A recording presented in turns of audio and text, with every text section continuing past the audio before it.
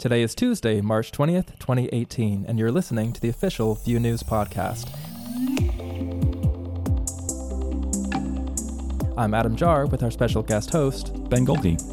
Links to all the stories we talk about can be found on our weekly newsletter and on news.vuejs.org.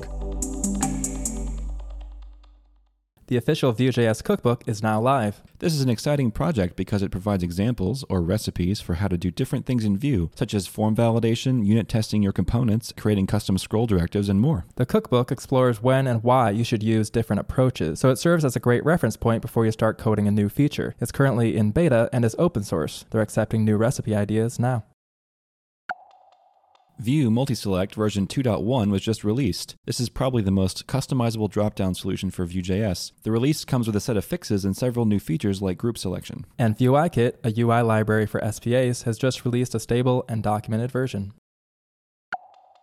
Last week, we mentioned core Vue member Chris Fritz. He wrote a bunch of the Vue docs. He has a new video up on YouTube called The 7 Secret Patterns Vue Consultants Don't Want You to Know. I imagine Chris is a Vue consultant. He is. Chris explores some features you may not know about, as well as a few undocumented APIs and other patterns that he says consistently amaze his clients and members of the Vue community.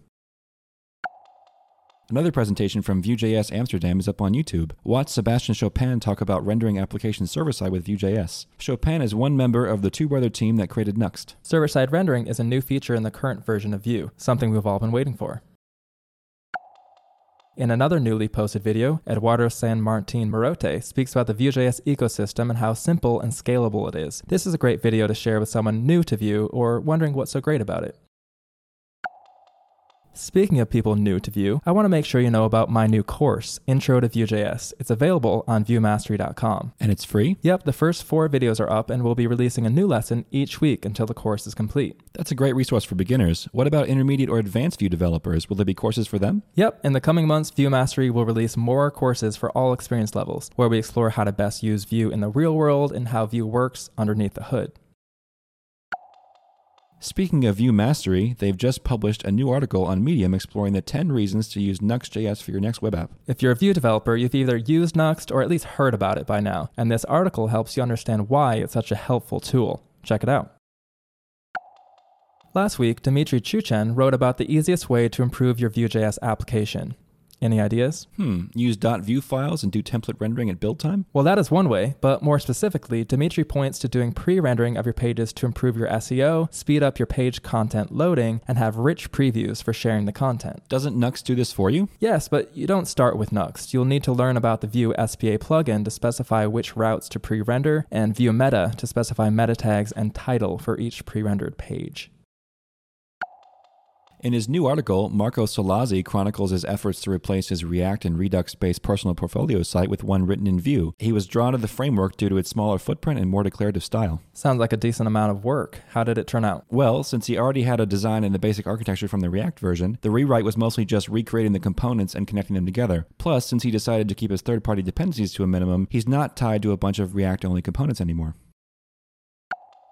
Vue has several options for defining HTML templates in your components, but there may be a time when those options feel over-engineered or inflexible. In his new article, Samuel Olarontoba walks through an introduction to using JSX instead. What would the benefits of using JSX be? Well, if you choose not to use one of the common template options, you can write your own render function, and JSX makes that a lot more readable. Plus, it makes custom Vue components easier to import and manage. Are there any drawbacks to using JSX? Well, there's going to be some syntactical gotchas. For instance, you won't be able to use the shorthands for when you're event handling and attribute binding, but overall, it looks like a solid option.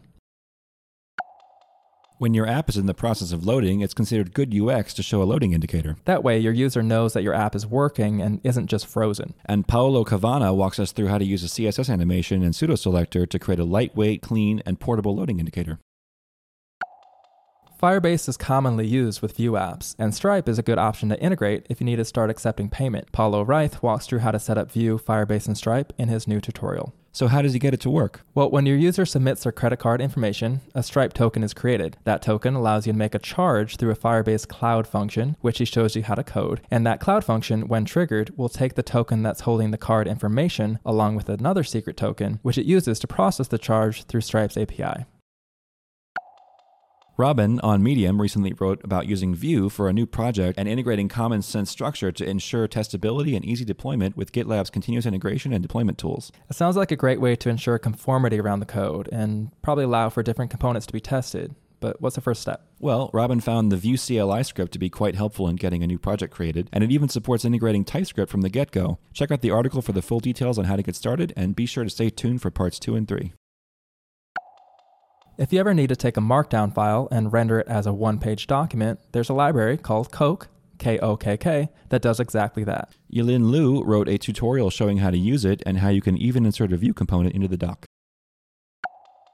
Pagination is an extremely common feature in web apps, and it helps with performance too, since your app is only loading a portion of data at a time. A good pagination component should allow the user to go to the first and last pages of your site, move forward and backwards, and change directly to a page in a close range. Felipe Lacerda shares how to build a reusable pagination component in his new tutorial. Nice. So what makes it reusable? Most applications make an API request every time the user changes the page, but you don't want that request happening from within the pagination component. Instead, he says to have requests made in the Actions service layer. I see. So I guess an event is triggered with the number of the page the user clicked? Exactly. Earlier, we mentioned the term continuous deployment. It's a strategy for software releases. Any commit that passes the automated testing phase will be automatically released into the production deployment. A new post on Rasta.net breaks down how to set up continuous deployment for a static Vue site, so that every time you get pushed to the primary branch of your repository, an automated process will build a project and upload any new files to Amazon S3 with the appropriate caching headers. Thanks for listening to the official Vue News. Join us every week as we explore the latest news and tutorials in the Vue community.